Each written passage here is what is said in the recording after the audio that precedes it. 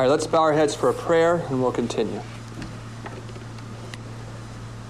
Our Father in heaven, I ask that you would bless us as we consider the testimonies that you've given to this church. I thank you, and I ask for you to be our teacher in the name of Jesus. Amen. Amen. So our second section is about stopping the tidal wave of fanaticism. And maybe it's been a new idea to some of you that Satan really has this as part of his plan. He's afraid of the latter rain, and what's his best way to deal with that? It's to give a ladder something else. And we want to avoid it.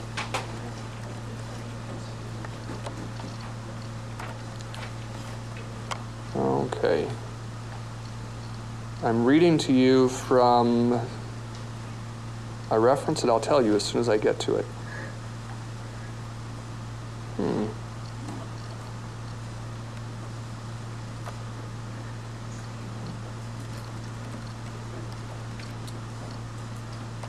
This is from Second Selected Messages, page 16. Fanaticism will appear in the very midst of us. Deceptions will come, and of such a character that if it were possible, they would mislead the very elect. If marked inconsistencies and untruthful utterances were apparent in these manifestations, the words from the lips of the great teacher would not be needed. Remember when Jesus said, beware of false prophets? It is because of the many and varied dangers that would arise that this warning is given. Why did Jesus say, beware of false prophets? It was because Satan may cause a false prophet to say nothing that is obviously inconsistent or false.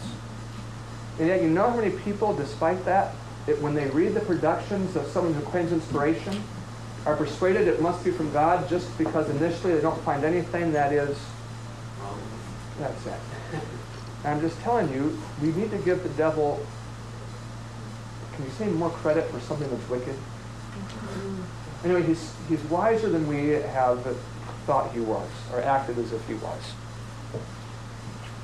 The reason why I hang out the danger signal is that through the enlightenment of the Spirit of God, I can see that which my brethren do not discern. It may not be a positive necessity for me to point out all these peculiar phases of deception that they will need to guard against. It is enough for me to tell you, be on your guard. And as faithful sentinels, keep the flock of God from accepting indiscriminately all that professes to be communicated to them from the Lord. If we work to create an excitement of feeling, we shall have all we want, and more than we can possibly know how to manage. Calmly and clearly preach the word. We must not regard it as our work to create an excitement. Listen, we're talking about a general principle. The general principle is that God's beautiful truth, calmly presented, will have a different impact than an effort to get the people excited. We might feel like, oh, but it's right to get them excited about a good thing. But we make an error in logic. When we get them excited about the right thing, their minds don't work so well. And it becomes so easy for Satan to trick them on some other point. Maybe some of you remember about Martin Luther in the Wartburg. You know, he was there, had been sent there, captured and taken there to protect him. He left when false prophets came from Zwickau to Wittenberg, his home. It was so instructional to me how Martin Luther undid the work of the false prophets. Do you know what he did? He went into Wittenberg and he preached 6 sermons. Calm, simple sermons. Didn't even make a reference to the false prophets. It worked. He was dealing with the false prophets indirectly by calming down the excitement that made it difficult for the people to think well. This is from page 43 of Second Selected Messages. We must bring our minds within the bounds of reason, lest the enemy so come in as to get everything in a disorderly way. There are persons of an excitable temperament who are easily led into fanaticism. So here's a good thing for us to evaluate ourselves. If the question is, am I someone easy to lead into fanaticism? One way to see if it was yes would be to say, do I have an excitable temperament? One of the nicest things that ever happened to me was that when I was a senior in high school, one of my teachers came up to me. She took me into a private room, and she just warned me that she had known people like me through her life, and many of them had become fanatics. And that she wasn't saying that I was one. You understand? But she was saying, be on your guard. I really appreciate that. That was Charlene Barge at Oklahoma Academy. I don't know if you ever, did you ever meet Mrs. Barge? Yeah, it was her. There are persons of an excitable temperament who are easily led into fanaticism. And should we allow anything to come into our churches that would lead such persons into error, we would soon see these errors carried to extreme lengths. And then, because of the course of these disorderly elements, a stigma would rest upon the body of Seventh-day Adventists. Page 86 of the same. How is it, my brother, this is that letter to A.T. Jones.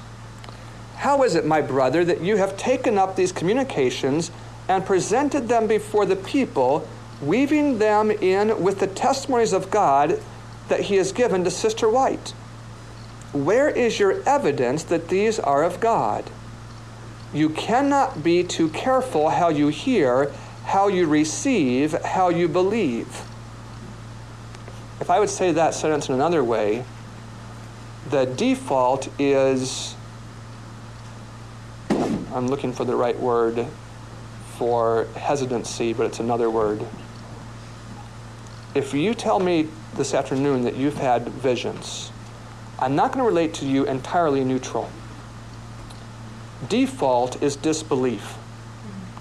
Not until I have sufficient, significant evidence that God has spoken through you am I going to receive your productions. You cannot be too careful how you talk of the gift of prophesying and state that I have said this and that in reference to this matter. Such statements, I well know, encourage men and women and children to imagine that they have special light and revelations from God, when they have not received such light. Can you hear a mixture of insincerity and sincerity on their parts? I mean, they're sincere, but it was a result of their excited imagination that they concluded that God had given them special revelations. You are giving to the work a mold which it will take precious time and wearing labor to correct, to save the cause of God from another spasm of fanaticism. I want to give a little bit of credit to A.T. Jones. When he received this letter, the next Sabbath he got up in front of that same dime tabernacle and he told the people something like this. He said, last week I recommended to you the visions of Anna. I was wrong. Now I'm right. And he sat down.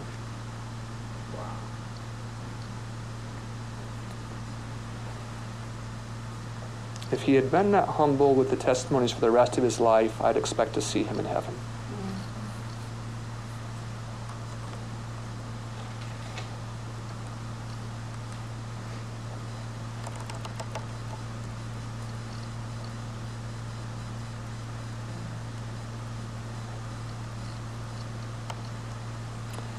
This is from page 43 of the same.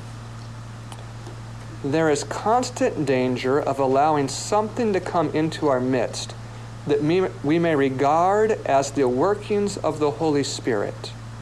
but that in reality is the fruit of a spirit of fanaticism. Do you understand the relation of the first lecture to the second? Well, Doug was so right. What do we need in our church? The power of God's Spirit. We want the latter rain. We're to ask for it and to pray for it, to believe concerning it, and at the same time we're asking for this beautiful gift, we're going to have to watch out for its counterfeit, because Satan doesn't bother with the counterfeit except when people are looking for the real. In fact, this is a common trick that people fall for. It's that they pray for the latter rain, and that's when Satan brings the fanaticism, and they think like this, but it must not be Satan because it came when I prayed.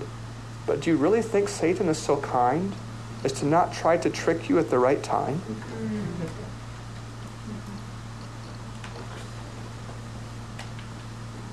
So long as we allow the enemy of truth to lead us in a wrong way, we cannot hope to reach the honest in heart with the third angel's message.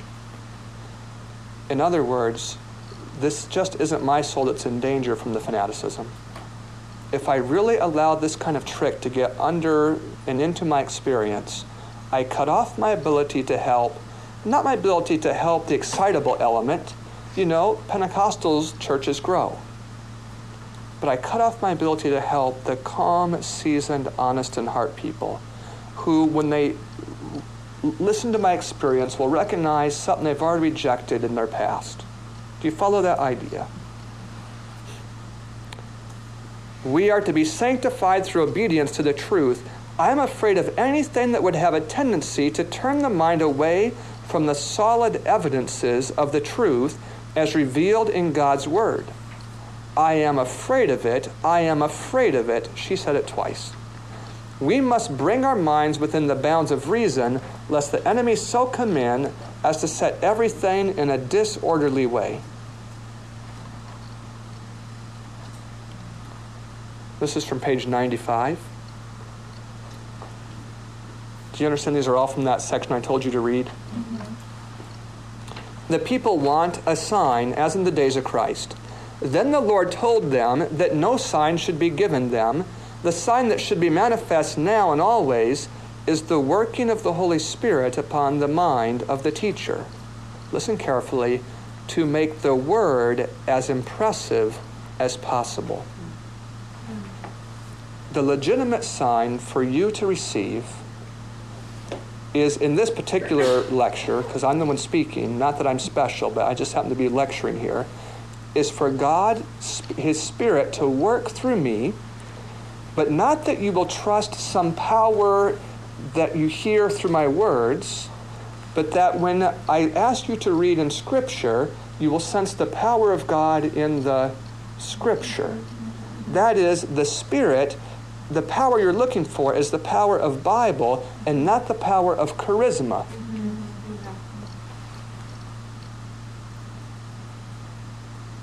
The Word of God is not a dead, dry theory, but spirit and life. Satan would like nothing better than to call minds away from the Word, to look for and expect something outside of the Word to make them feel. They should not have their attention called to dreams and visions. If they would have eternal life, they must eat the flesh and drink the blood of the Son of God.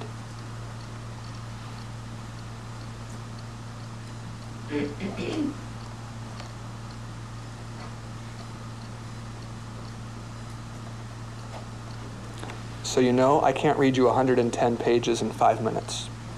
So can I repeat my recommendation? That you're going to actually study these sections. Many of our ministers can present to the people only a few doctrinal discourses. The same exertion and application which made them familiar with these points will enable them to gain an understanding of others. Here are preachers, she mentions, who they learned a few Bible studies, and when they present those, they have power. And the very same application that allowed them to acquire those Bible studies, if they use that kind of work again, would enable them to learn other Bible studies. I can testify to that, and I'm always so tempted to just be teaching everyone the newest things I'm learning.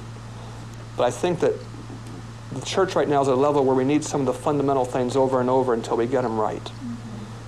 But for the preacher himself, he can't afford to just stick with that. It says, the prophecies and other doctrinal subjects should be thoroughly understood by them all.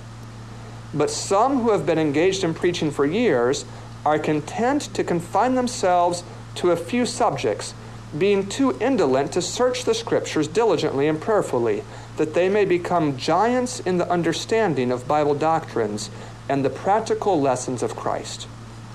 That isn't from Second Selected Messages, but it's related in this way. It's from Gospel Workers, page 169. God expects us to be diligent in our application to understand Bible doctrines. Really, that is the way he intends to keep us safe. Have you read that in Great Controversy? It's in the Maga book. It's on page 232. I don't know what it is in other editions. It says that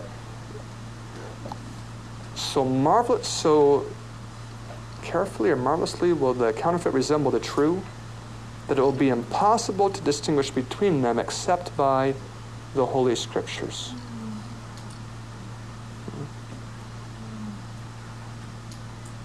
This is from the Introduction to the Great Controversy. It's page 7, but it's page 7 in the VII form, or just the introduction. The Spirit was not given, nor can it ever be bestowed, to supersede the Bible. For the Scriptures explicitly state that the Word of God is the standard by which all teaching and experience must be tested. Says the Apostle John, "Believe not every spirit, but try the spirits whether they are of God, because many false prophets are gone out into the world."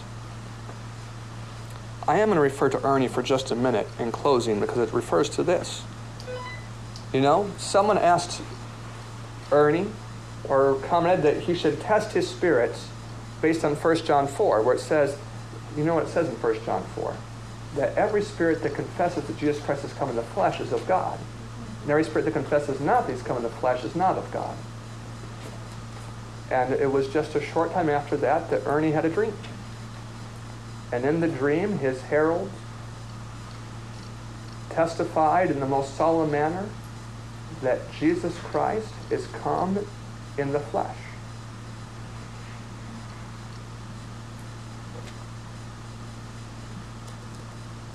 I was amazed at how many people were impressed by that.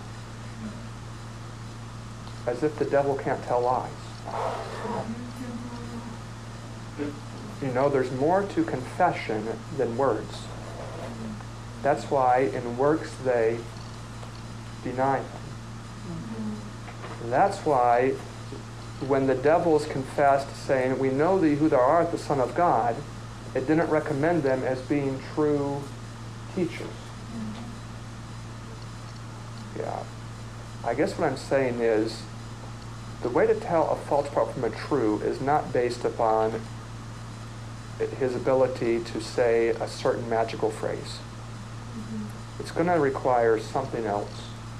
And those who are too indolent to do it the right way will be led the wrong way. And we just don't want to be part of any wave that might be coming. Let's kneel for a closing prayer.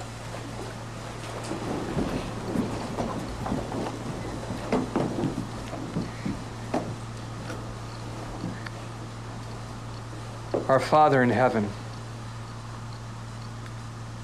I ask that you would use the testimonies and second selected messages to do the very work you intended them to do. That as you prepare us to be filled with your Spirit, that you would save us from being deceived by another. I ask that you'd remind us until it's a habit to be agonizing and searching our hearts and putting away sin. That you could save us. And I ask for these gifts in the name of Jesus. Amen.